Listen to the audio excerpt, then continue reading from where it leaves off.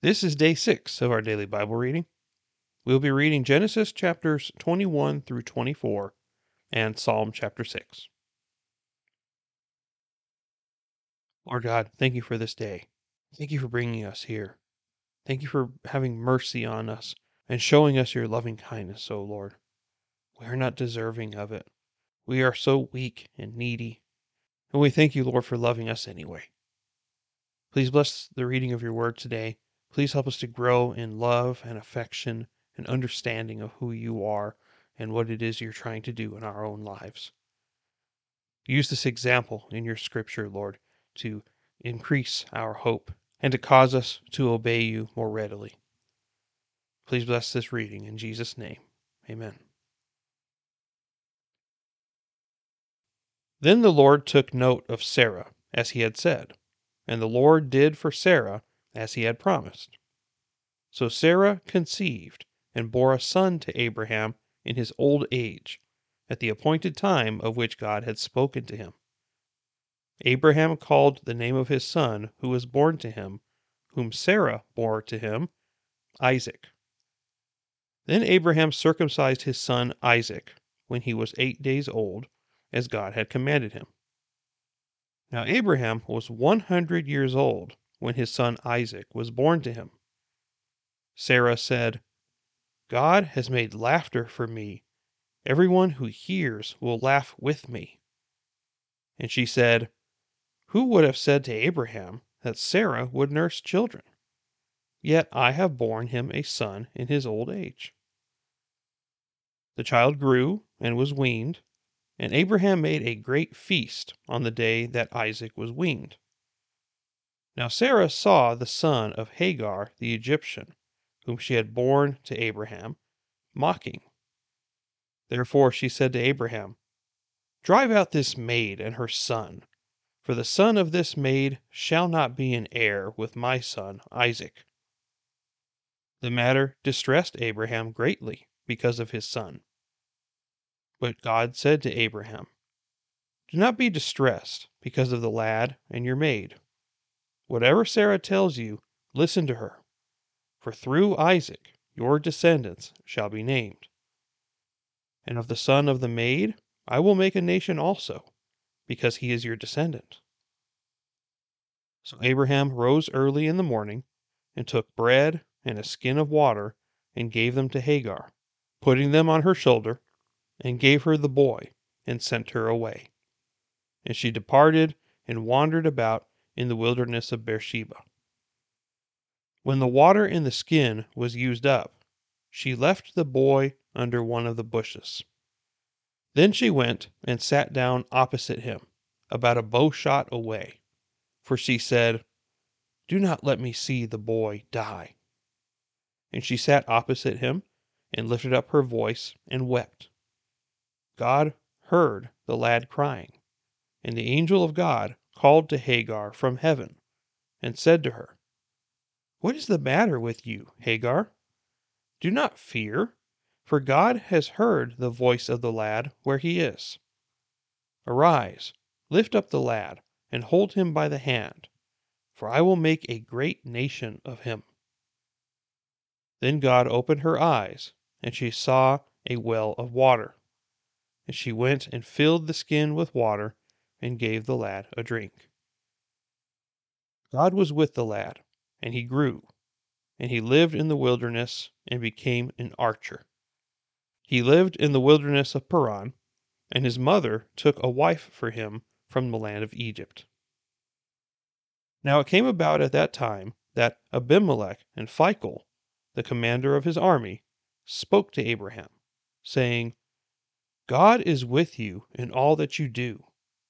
Now therefore swear to me here by God that you will not deal falsely with me, or with my offspring, or with my posterity, but according to the kindness that I have shown to you, you shall show to me, and to the land in which you have sojourned.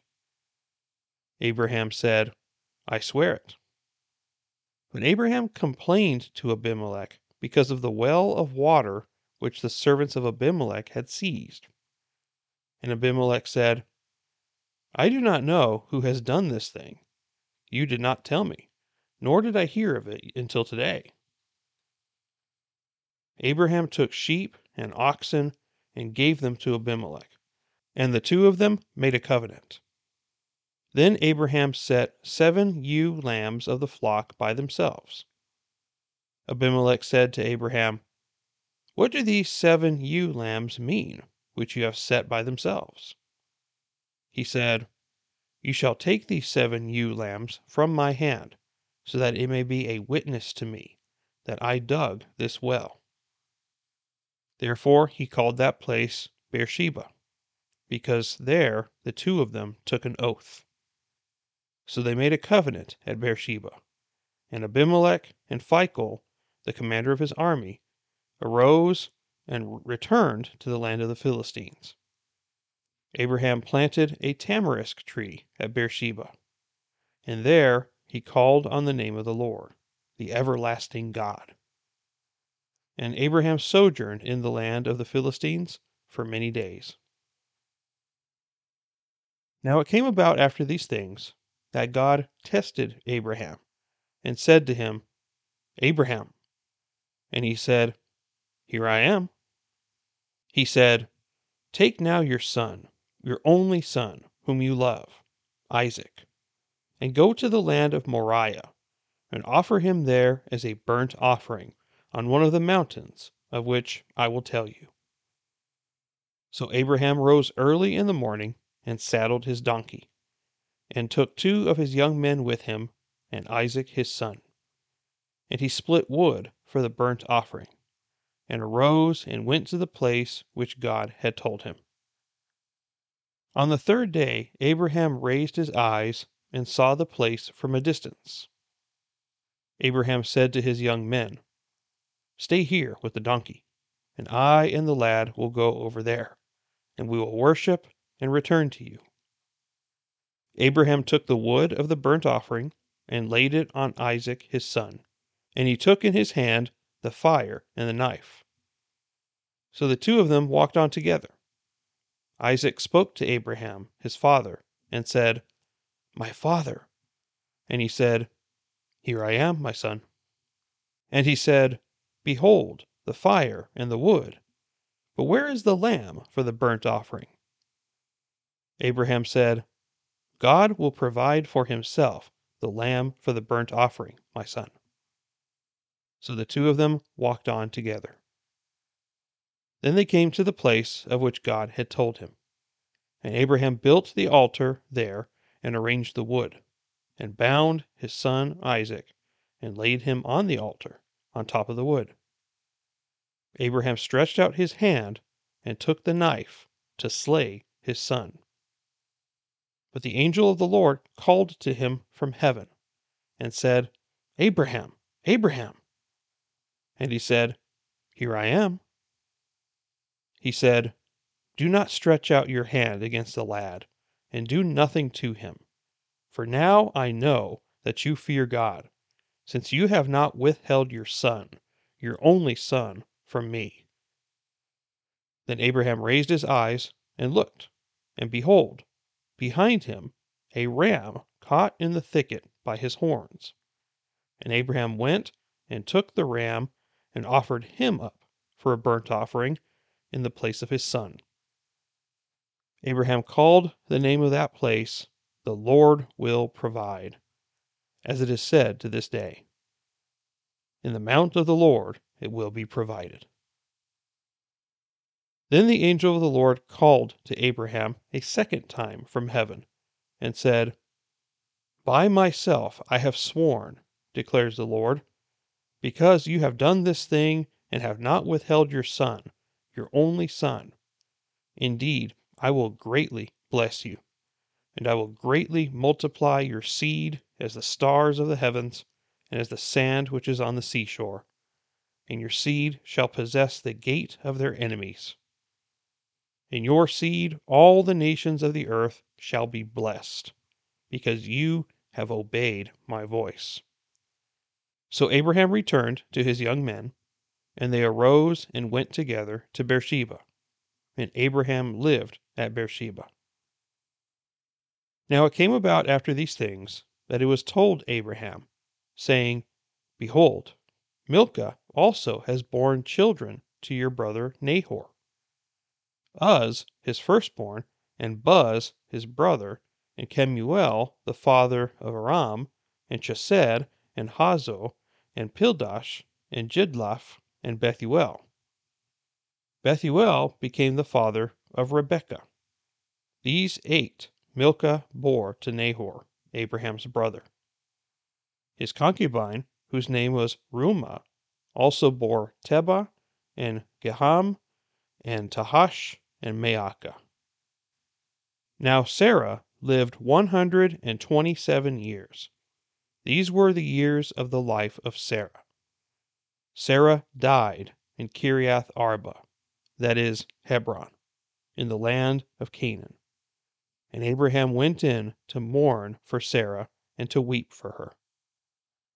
Then Abraham rose from before his dead, and spoke to the sons of Heth, saying, I am a stranger and a sojourner among you. Give me a burial site among you, that I may bury my dead out of my sight. The sons of Heth answered Abraham, saying to him, Hear us, my lord. You are a mighty prince among us. Bury your dead in the choicest of our graves. None of us will refuse you his grave for burying your dead. So Abraham rose and bowed to the people of the land, the sons of Heth. And he spoke with them, saying, If it is your wish for me to bury my dead out of my sight, hear me, and approach Ephron, the son of Zohar, for me, that he may give me the cave of Machpelah, which he owns, which is at the end of his field. For the full price, let him give it to me in your presence for a burial site. Now Ephron was sitting among the sons of Heth. And Ephron the Hittite answered Abraham in the hearing of the sons of Heth, even of all who went in at the gate of his city, saying, No, my lord, hear me. I give you the field, and I give you the cave that is in it. In the presence of the sons of my people, I give it to you. Bury your dead. And Abraham bowed before the people of the land. He spoke to Ephron in the hearing of the people of the land, saying, If you will only please listen to me, I will give the price of the field. Accept it from me, that I may bury my dead there. Then Ephron answered Abraham, saying to him, My lord, listen to me. A piece of land worth 400 shekels of silver, what is that between me and you? So bury your dead. Abraham listened to Ephron, and Abraham weighed out for Ephron the silver which he had named in the hearing of the sons of Heth, 400 shekels of silver, commercial standard. So Ephron's field, which was in Machpelah, which faced Mamre, the field and cave which was in it, and all the trees which are in the field, that were within all the confines of its border, were deeded over to Abraham for a possession in the presence of the sons of Heth, before all who went in at the gate of his city. After this, Abraham buried Sarah, his wife, in the cave of the field at Machpelah, facing Mamre, that is, Hebron, in the land of Canaan. So the field and the cave that is in it were deeded over to Abraham for a burial site by the sons of Heth. Now Abraham was old, advanced in years, and the Lord had blessed Abraham in every way. Abraham said to his servant, the oldest of his household, who had charge of all that he owned, Please place your hand under my thigh, and I will make you swear by the Lord, the God of heaven and the God of earth, that you shall not take a wife for my son from the daughters of the Canaanites, among whom I live, but you will go to my country and to my relatives, and take a wife for my son Isaac. The servant said to him, Suppose the woman is not willing to follow me to this land. Should I take your son back to the land from where you came? Then Abraham said to him, "Beware that you do not take my son back there.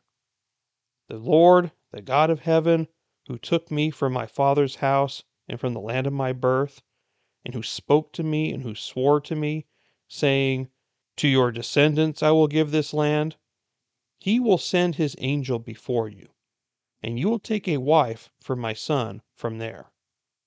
But if the woman is not willing to follow you, then you will be free from this, my oath. Only do not take my son back there." So the servant placed his hand under the thigh of Abraham, his master, and swore to him concerning this matter. Then the servant took 10 camels from the camels of his master, and set out with the variety of good things of his master's in his hand. Then he arose and went to Mesopotamia, to the city of Nahor. He made the camels kneel down outside the city by the well of water at evening time, the time when women go out to draw water. He said, "O Lord, the God of my master Abraham, please grant me success today, and show loving kindness to my master Abraham. Behold, I am standing by the spring, and the daughters of the men of the city are coming out to draw water. Now may it be that the girl to whom I say, 'Please let down your jar so that I may drink,' and who answers, 'Drink, and I will water your camels also,' may she be the one whom you have appointed for your servant Isaac. And by this I will know that you have shown loving kindness to my master." Before he had finished speaking, behold, Rebekah, who was born to Bethuel the son of Milcah, the wife of Abraham's brother Nahor, came out with her jar on her shoulder. The girl was very beautiful, a virgin, and no man had had relations with her. And she went down to the spring and filled her jar and came up. Then the servant ran to meet her and said, "Please, let me drink a little water from your jar." She said, "Drink, my lord." And she quickly lowered her jar to her hand and gave him a drink. Now when she had finished giving him a drink, she said, "I will draw also for your camels until they have finished drinking." So she quickly emptied her jar into the trough and ran back to the well to draw, and she drew for all his camels. Meanwhile, the man was gazing at her in silence to know whether the Lord had made his journey successful or not. When the camels had finished drinking, the man took a gold ring weighing a full shekel, and 2 bracelets for her wrists weighing 10 shekels in gold, and said, "Whose daughter are you? Please tell me, is there room for us to lodge in your father's house?" She said to him, "I am the daughter of Bethuel, the son of Milcah, whom she bore to Nahor." Again she said to him, "We have plenty of both straw and feed, and room to lodge in." Then the man bowed low and worshipped the Lord. He said, "Blessed be the Lord, the God of my master Abraham, who has not forsaken his loving kindness and his truth toward my master. As for me, the Lord has guided me in the way to the house of my master's brothers." Then the girl ran and told her mother's household about these things. Now Rebekah had a brother whose name was Laban, and Laban ran outside to the man at the spring. When he saw the ring and the bracelets on his sister's wrists, and when he heard the words of Rebekah his sister, saying, "This is what the man said to me," he went to the man, and behold, he was standing by the camels at the spring. And he said, "Come in, blessed of the Lord. Why do you stand outside, since I have prepared the house and a place for the camels?" So the man entered the house. Then Laban unloaded the camels, and he gave straw and feed to the camels, and water to wash his feet and the feet of the men who were with him. But when food was set before him to eat, he said, I will not eat until I have told my business. And he said, Speak on. So he said, I am Abraham's servant. The Lord has greatly blessed my master, so that he has become rich, and he has given him flocks and herds and silver and gold and servants and maids and camels and donkeys. Now Sarah, my master's wife, bore a son to my master in her old age, and he has given him all that he has. My master made me swear, saying, You shall not take a wife for my son from the daughters of the Canaanites, in whose land I live. But you shall go to my father's house and to my relatives, and take a wife for my son. I said to my master, Suppose the woman does not follow me.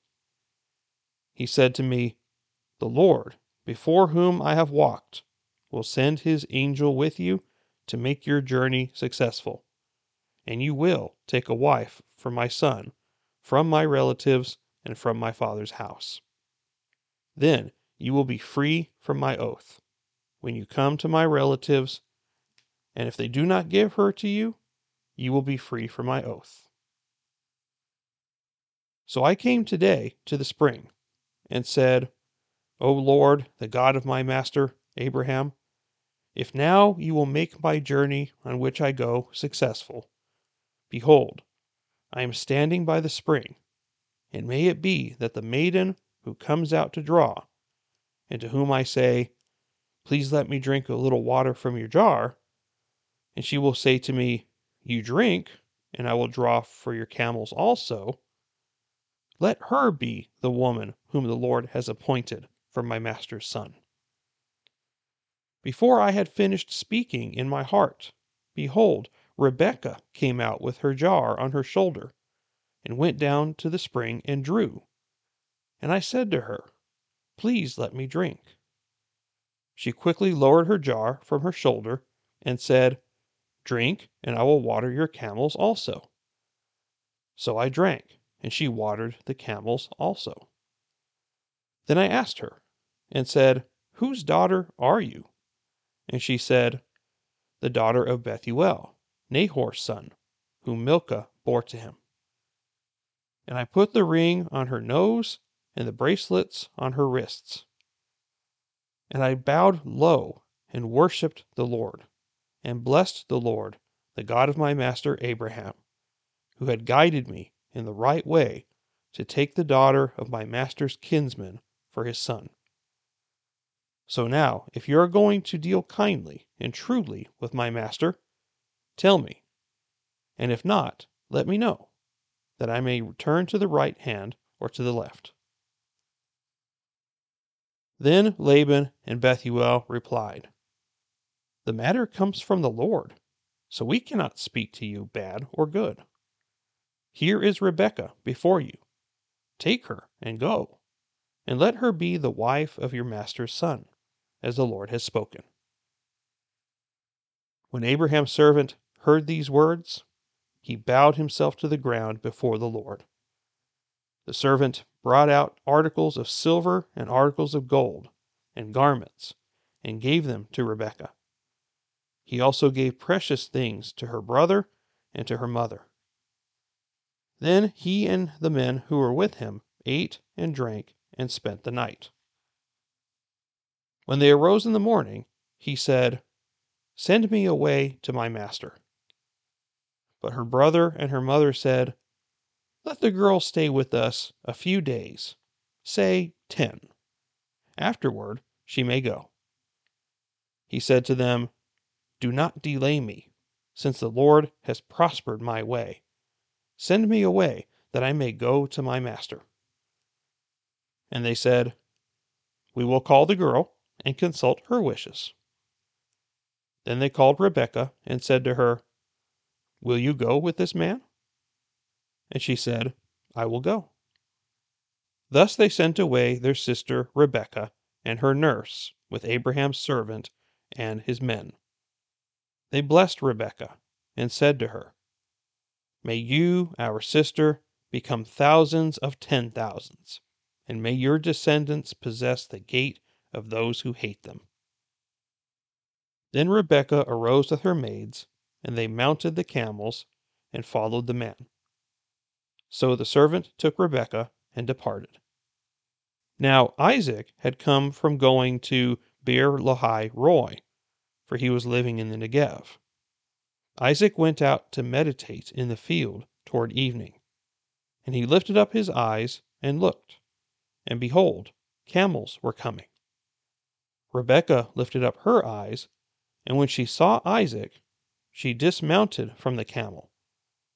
She said to the servant, "Who is that man walking in the field to meet us?"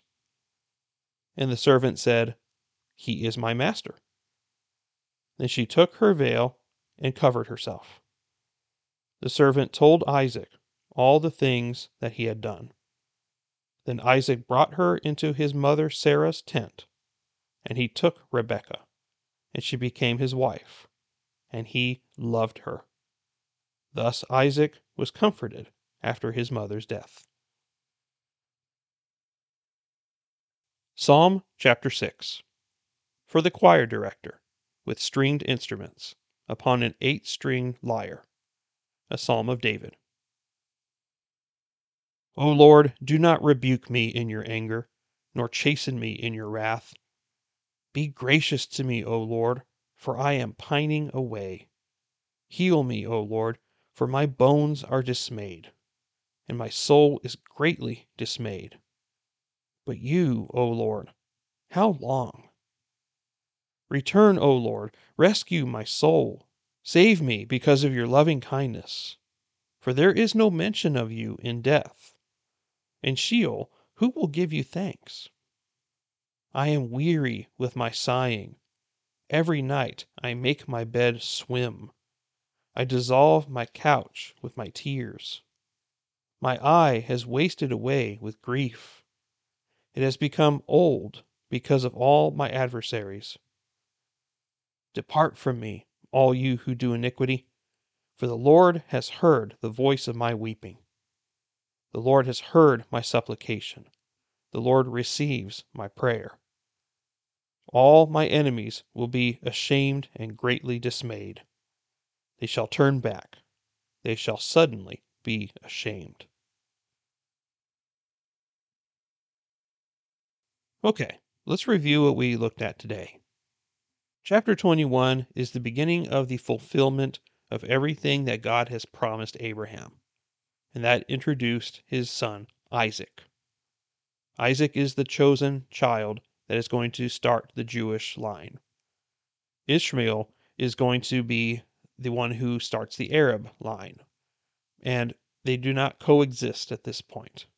And not only is that prophetic, because God had originally told Hagar that he was going to be against his brothers, and they were not going to get along very well, but it was the attitude of both Ishmael and Hagar that caused them to separate to begin with.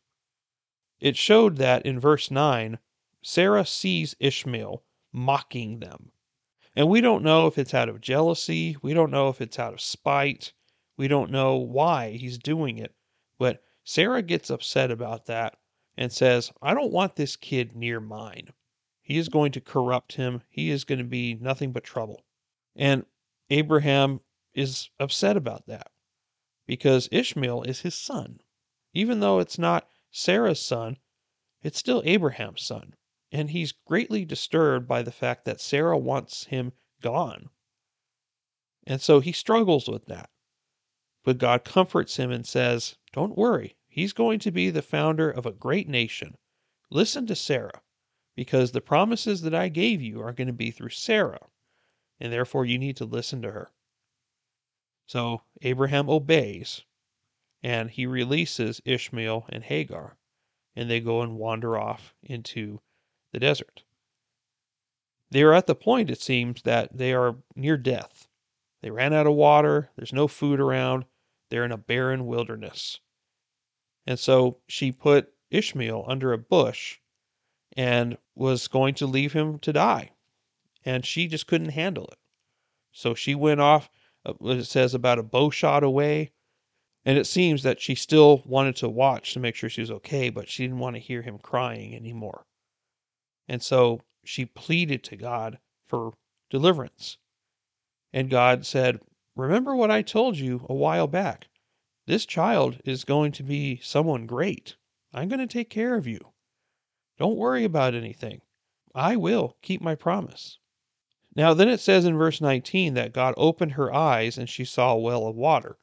I don't know if that well was just hidden from her to begin with, or she was not paying attention. It's not really clear, but God showed her, "Look, I can bring you rest. I am the one that is able to save you. Trust in me. Ishmael is going to be just fine." And God never departed from Ishmael. He allowed him to grow up to be a strong man, and just like his mother's lineage, he married into the Egyptians. And so we have the beginning of the Ishmaelites at this point. But until we reach the story of Joseph, we won't hear much about the Ishmaelites anymore. But we'll come back and we'll find them again.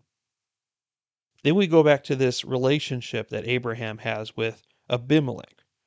Now, the thing that's going to be confusing later is when more generations come down the line, the guy is still going to be named Abimelech for that particular area. And at a glance, you might think that this dude is still around and he's super old and he's keeping all the promises he made with Abraham.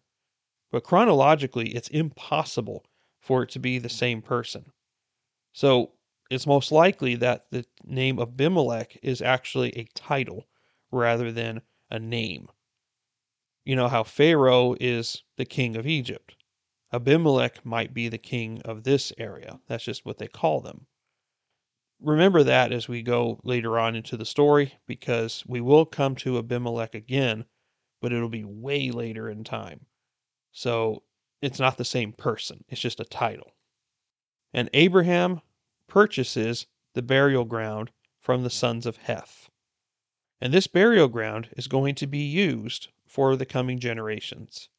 And if I'm not mistaken, even when they return to the promised land, they remember this area and they use it even at that time after Joshua enters the land. I'm going off of memory here, so I might be wrong about that, but I think I'm correct. Now, in chapter 22, we have a probably famous story about Abraham, but there is some deep spiritual truth in this story.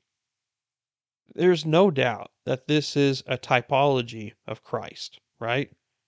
The illustration of a man giving his one and only son as a sacrifice, that can't be a coincidence. There are no coincidences with God.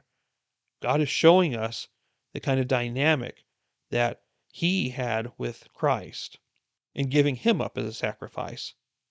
But it also shows us how we as Christians are to interact with God. No matter how ridiculous his requests might be, no matter how devastating it might appear, God needs to be obeyed. God told Abraham that Isaac was going to be the chosen son. And yet at the same time, God is telling Abraham to sacrifice him. And I'm sure Abraham is like, what is going on? But he didn't hesitate. He got up early and prepared and was swift to obey. And the one thing that Genesis does not really do is spell out why Abraham did what he did. And it's a bit more than just obedience as well. But the book of Hebrews does talk about it. And so let me tell you what it says in Hebrews chapter 11, verse 17. By faith, Abraham, when he was tested, and this is at this time, offered up Isaac. And he who had received the promises was offering up his only begotten son. It was he to whom it was said, "In Isaac your descendants shall be called." He considered that God is able to raise people even from the dead, from which he also received him back as a type. Resurrection had never been seen before. The concept of bringing somebody back from the dead was a foreign one, but yet Abraham believed that God was capable of the impossible. If you, Lord, promised that Isaac was going to be the one that all your promises came through, then you're going to do something that will make it happen. You want me to sacrifice Isaac? I will gladly do it for you, Lord, because I know that nothing is going to stop you from fulfilling your promises. Do you see the kind of trust that Abraham had in God? That is the kind of trust we need to have in God. That no matter what presupposition you might have, whatever bias you have, whatever doubts you may have, you're still going to obey God with the confidence that He is going to accomplish His good purpose in you, and it is going to be the best possible option. So often, though, God asks us to come out of our comfort zones, and we struggle to do that. But Abraham wasted no time in obeying God's command, and through that, he was greatly blessed. What a wonderful example of what it means to be a true follower of God, right?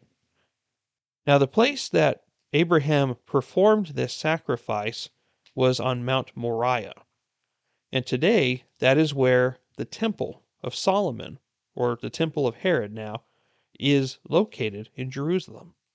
That is why it's such a significant site for the Muslim people and the Jewish people, because that is where Abraham performed this sacrifice. When King David buys this land, it's not really spelled out at that time, so that's why I'm saying it now. That's why I'm saying it, because it doesn't really explain the historical significance of that site, but it is where Abraham performed this sacrifice. So in Abraham's obedience, there was a substitute that was given for the sacrifice, and it was a ram that was caught in the thickets. Jesus Christ is our satisfactory substitute, or what the New Testament calls the propitiation for our sins. He is the only one that could be the perfect sacrifice. God was willing to give His begotten Son, and begotten meaning that He was of the exact same nature as His Father. That's the same understanding with Abraham and Isaac. Isaac was in the exact same nature as Abraham. God gave His Son, Jesus Christ, who is of the same nature as Him. Jesus said that to His disciples. If you have seen me, you have seen the Father, because they are one and the same. They are God. And so He did not spare His own Son for the sake of our sins. He gave His begotten Son without reservation. He willfully allowed Jesus to die on the cross, and Jesus chose the cross for us. No one forced Him on it. God didn't have second thoughts when He did it. He was willing to go to whatever ends necessary in order to bring us salvation.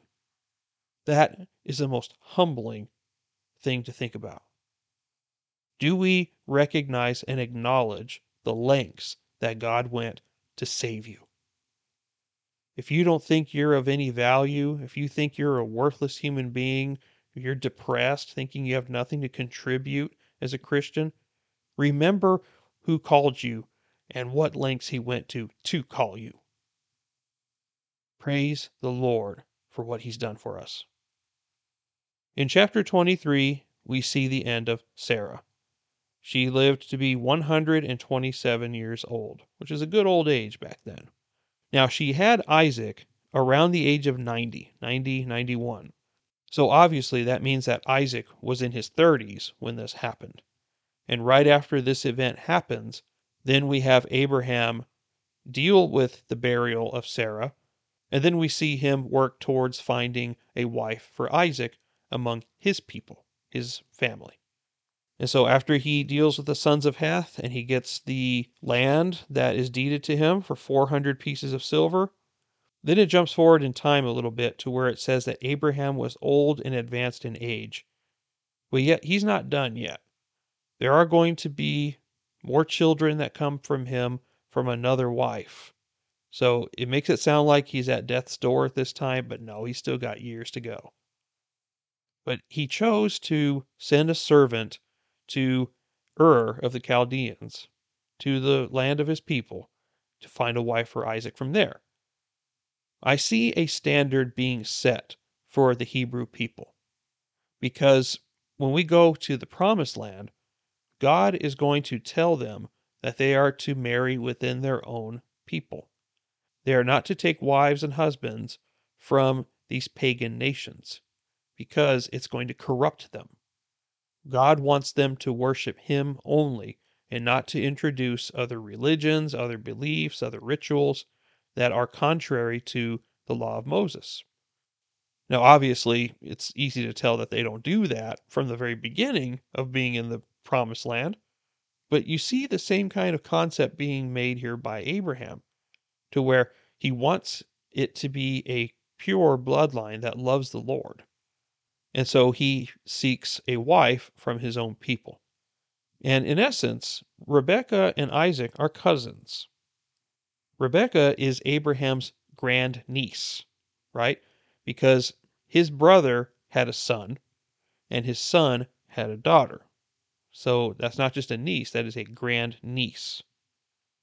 So what we see Abraham do with this servant, which is likely Eliezer, the one mentioned previously, but it doesn't really say his name at this point. But he tells him to put his hand on his thigh in order to make an oath with him. This term thigh is actually a euphemism for the reproductive organ. This is how serious Abraham took this oath. It symbolized how the yet unborn children that Abraham would have would avenge them, or it legitimized this oath because that was the area that God circumcised, which was part of the covenant that was between Abraham and God. I'm not really sure exactly which one it is, but it was a serious commitment. And so he made him swear, "You're going to find a wife from my own people, and the Lord will give you success." So you see the servant go and do exactly as he's told. He creates a scenario in his mind, and the Lord entertains it. He says, "Lord, if I go to this well and I see a woman who not only gets water for me, but proactively volunteers to water my camels too, this is the one, Lord." And within the first person that walked up, that exactly happened. And it turned out to be a very beautiful virgin who was of Abraham's family. And so God immediately granted his request. And then we see, for the first time, a man named Laban. Now, Laban here doesn't seem to be too bad of a guy, but when we get to the story of Jacob, Laban's going to come back again, and his reputation is going to be more infamous than it is at this time. So we see that they allow the servant and his camels some lodging. The man tells his story, why he's here, and everyone's like, "Well, the Lord said it, so it's going to happen. Why, who are we to question it?" And what I think is crazy about this culture is that from one day to the next, Rebecca goes from living at home with her family to going on a camel and meeting someone that she has never met before and marrying this dude. So, very different time, right? And of course, there are still parts of the world that have arranged marriages. India is one of those places that come to mind. So it's not a foreign concept, of course, but in American culture, it's very weird. So Rebecca goes of her own volition. She meets Isaac. And I don't know if the marriage immediately happens by consummating it here. It's almost as if she got off the camel, met Isaac, "Hey, let's go in the tent." I don't know if it happened that quickly, but it happened quickly enough. And so at that point, Isaac and Rebecca are now a couple. And we're going to see them in the next chapter as we go to the next generation, which is Jacob and Esau. Psalm chapter 6 is a very deeply sad lament. As you can see, he is distressed about something, and it seems that he's distressed about his enemies that are after him. If we were being honest with ourselves, we can definitely relate to David. And for me personally, I can relate very recently how he feels. There has been a period of time in the last few months where I feel like all of the people around me were against me, except my own family. There were issues going on at church that were problematic, and I was deeply concerned about those, which I'm not going to go into detail on. And then issues at my job where people were plotting against me and doing all these dishonest things behind my back. It was very hard. I felt like I was getting it from all directions. And I would often think about, Lord, why is this happening? Why are all these people against me? It was, like he said, a very wearying experience. Being depressed and feeling overwhelmed like the odds are against you is very tiring. But even though he's going through this rough time, David did something a lot better than I did. He remembered that God was always on his side. He remembers that the Lord listens to prayers.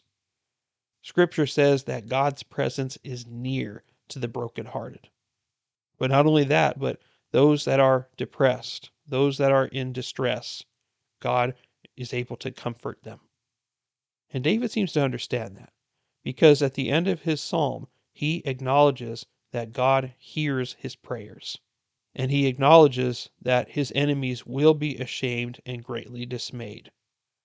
Now, it may not happen in our lifetime, and so often we look at people who get away with it, so to speak, and we wonder why they're allowed to get away with it. But don't forget that God is a God of justice. It does not escape his vision. He knows exactly what's going on. But sometimes he allows them to have their fun right now. But when it comes to the end of days, there's a punishment that is going to be so severe, there's no coming back from it. Hell is a reality, and it is an eternal destination. So they can have their fun now in the temporal, but when it comes to eternity, it's set if there is no salvation. And that should scare us as Christians that there are people around us that need to hear Christ and are going to hell if we do not intervene. God is ultimately the one who saves people, but he does use us as his messengers. Are you a faithful messenger of the Lord? Do not be dismayed by your enemies. And this is something I have to remind myself of too. The enemies are always going to be there. And the reality is that the closer to God you get, your enemies will increase. But there is something to be said about the peace of God. There's something about the comfort that God gives that is beyond all understanding and is of a supernatural origin. The world does not understand that kind of peace. And so we can rest assured that God is going to keep us secure if we obey him. Don't forget that in your times of distress. And I am trying to do that as well. The verse to memorize today is going to be Psalm chapter 6, verse 8. Depart from me, all you who do iniquity, for the Lord has heard the voice of my weeping. This scripture is used elsewhere because the emphasis behind what David is saying is speaking as of a king purging his kingdom of evildoers. This isn't the only time we see this used. There is another who has used this verse in the same kind of authoritative way, and that was Jesus Christ. In Matthew chapter 7, this same scripture is used, and it is to denote how if you do not know Christ, he will tell you the same thing. He will tell all those who are sinners in his sight to depart from him. And those are scary words coming from the Lord himself. But have confidence that God is able to protect you from these evildoers, and that he hears your earnest prayers. Again, God is near to those who are brokenhearted. Seek comfort in the Lord and in nothing else. And with that, that's all I have for today. Thank you for listening. I'm Ryan, and we'll see you next time. Take care, and God bless you.